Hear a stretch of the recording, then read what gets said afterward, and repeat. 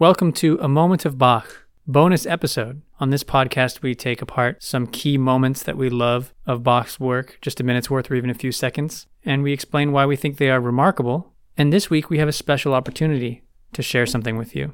We've received permission from Bach-Stiftung, the J.S. Bach Foundation, who are located in Switzerland, to share a recording from the final chorus of a cantata, which we have already explored on this podcast. But that gives us now an interesting opportunity for some comparison and to look at something in a different way. Alex, we described in our show notes for our episode that we did on this cantata, BWV 61, Nun komm der Heiden Heiland. We described the closing chorale in our podcast episode as a 45-second masterpiece. Yeah. That episode, by the way, listener, that we did, which you can listen to, which I would encourage you to listen to before listening to this bonus episode, was episode 3 of this season. So, a few months ago. Yeah. And we wrote this in the show notes. A 45-second masterpiece, the ecstatic joy bursts forth from this hurried chorale, begging Jesus, the crown of joy, to return. Amen. Amen. The urgency becomes part of the musical structure. Bach doesn't even have time for the whole hymn stanza as he sets the mystical text from only the last bit of the last stanza of Philip Nicolai's hymn, O morning star, how fair and bright. A brilliant high note and descent of the last phrase reminds us of Joy to the World in the soprano.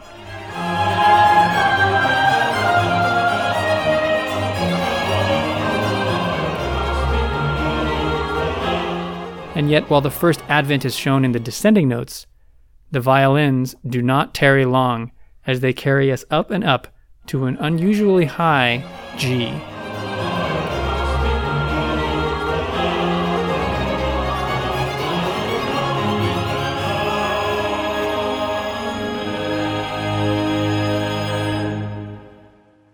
So, Alex, I was particularly struck by the recording that you can find easily on YouTube that the Bach-Stiftung has produced on this cantata. And mostly, it was because of the speed. And on first glance, we noticed that this was a very quick tempo. Of course, there was much more to explore besides just the speed. But the hurried and almost pleadingly desperate ecstatic nature is shown forth in this recording.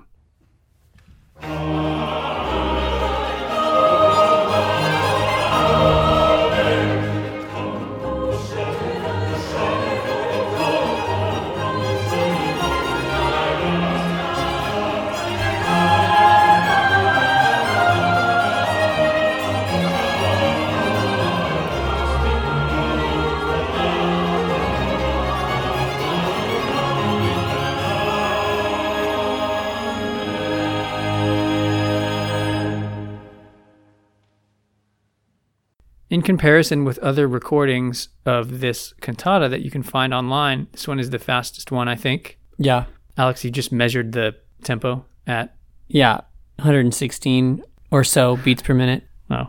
Might be as fast as 120. Makes the 16th notes really fast. Yeah.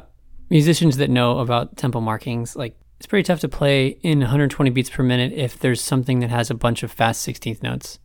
They just fly right by at that tempo. Yeah. And those are the violin notes that we hear in this recording. I think both of these recordings are amazing. Both this one and then the Netherlands Bach Society. That's the other one that we're looking at. Right, the one that we've looked at in the past, yes. And that one, the tempo is more like 88 or so beats per minute. That's so different. Yeah, 88 versus 120. These aren't even close. Yeah.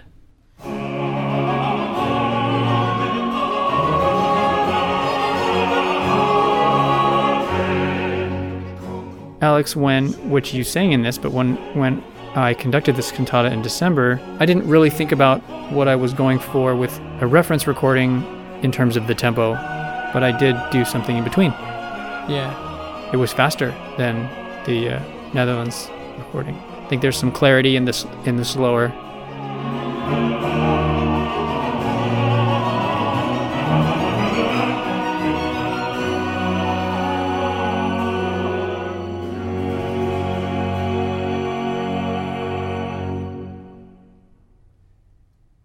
It still works, but let's talk about this Bach-Stiftung recording.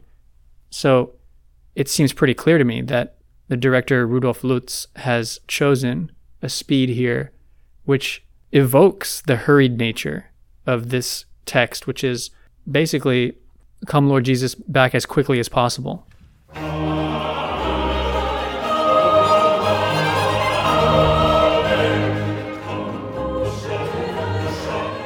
We don't even hear the whole hymn stanza. That's how hurried the musical setting is.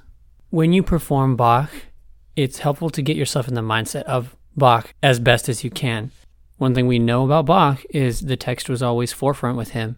So, if that's the case, then you should choose tempos that reflect the text. Because that's the one thing Bach didn't have control over, is how fast people were going to play his stuff. He could write adagio or allegro, but there's a lot of leeway in those terms. Well, unless he was physically himself there to Oh, right, to do for it. sure. No, yeah, and that's a good point. I mean, actually, that's an excellent point, because for a lot of these cantatas, he might not have ever really thought anybody would bother to play them in the future. Although he did compile certain works of his own that he thought were really spectacular. But something like this, I wonder what Bach would have thought of this super fast tempo or of the slower Netherlands Bach Society tempo. I think they're both amazing performances in their own way. I think that Bach would have loved the fast, because my evidence for that is that the mere fact that Bach allowed this libretto to be the one that he used, where the hymn was basically augmented and edited in a way that probably would have made some people mad by cutting off the first half of the last stanza of O Morning Star. Because he was willing to do that, it follows that he would be willing to go even further in an interpretation musically. And so I think it works. And plus, at this speed, that last line just kind of hits you like a ton of bricks. The descending soprano line? Yeah. That "Do not tarry, we wait for you with longing."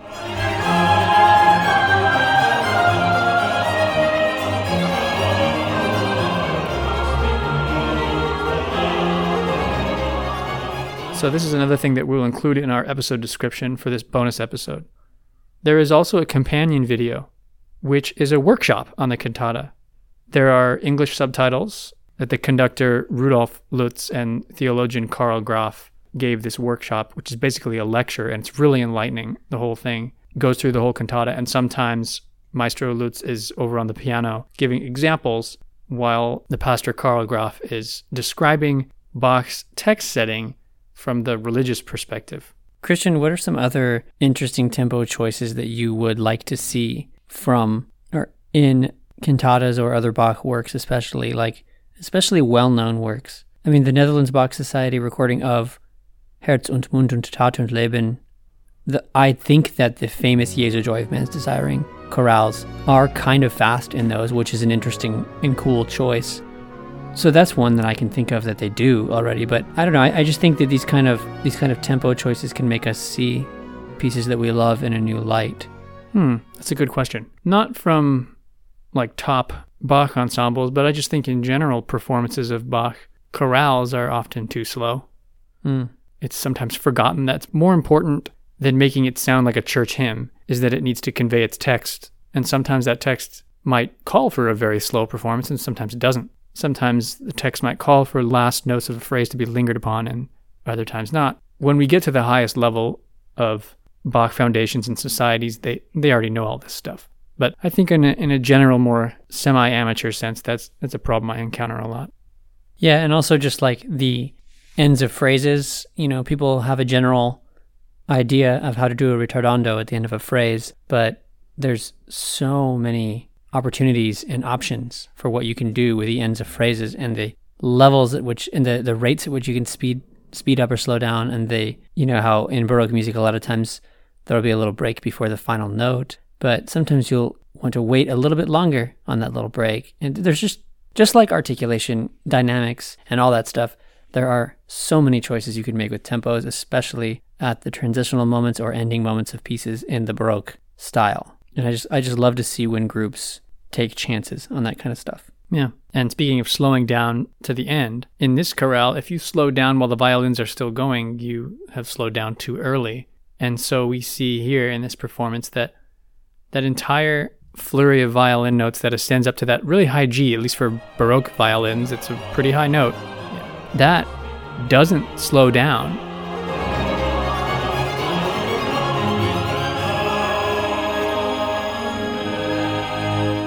Any small slowing that does occur in those last couple of 16th and 32nd notes that occur right as the tenors and altos settle into a final harmony, that's pretty momentary. And again, tarry not long, like wait no longer, Jesus come back quickly. It's all in service of the text. Mm-hmm. That's why a Bach foundation, like the J.S. Bach Foundation, the Bach-Stiftung that we see here, that's the level that they have to work at. They have to know everything, forward and backward, the theology, the music, the whole thing. Otherwise, we can't get an accurate performance of this. And now, let's hear that Bach-Stiftung performance of the chorale one more time.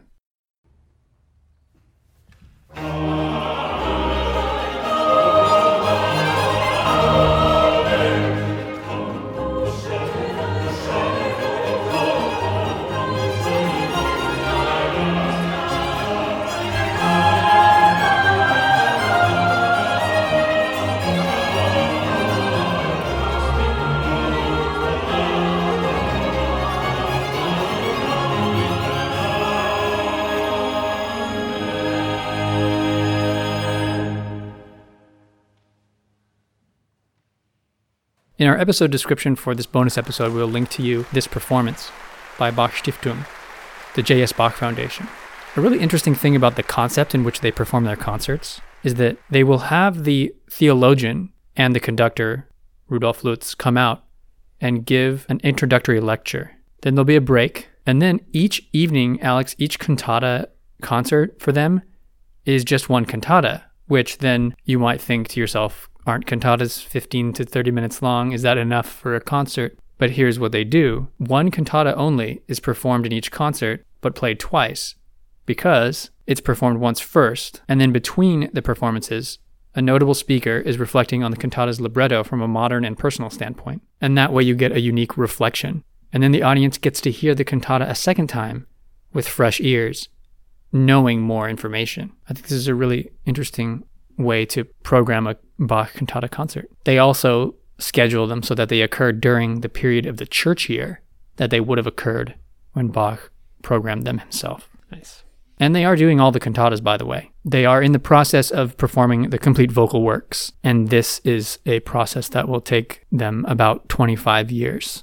If you enjoyed this recording, please check out the rest of their cantata from BWV 61, which we can find on YouTube and in our show notes. There are quite a number of other cantatas performed by this ensemble that are also freely available online. Until next time, enjoy those moments.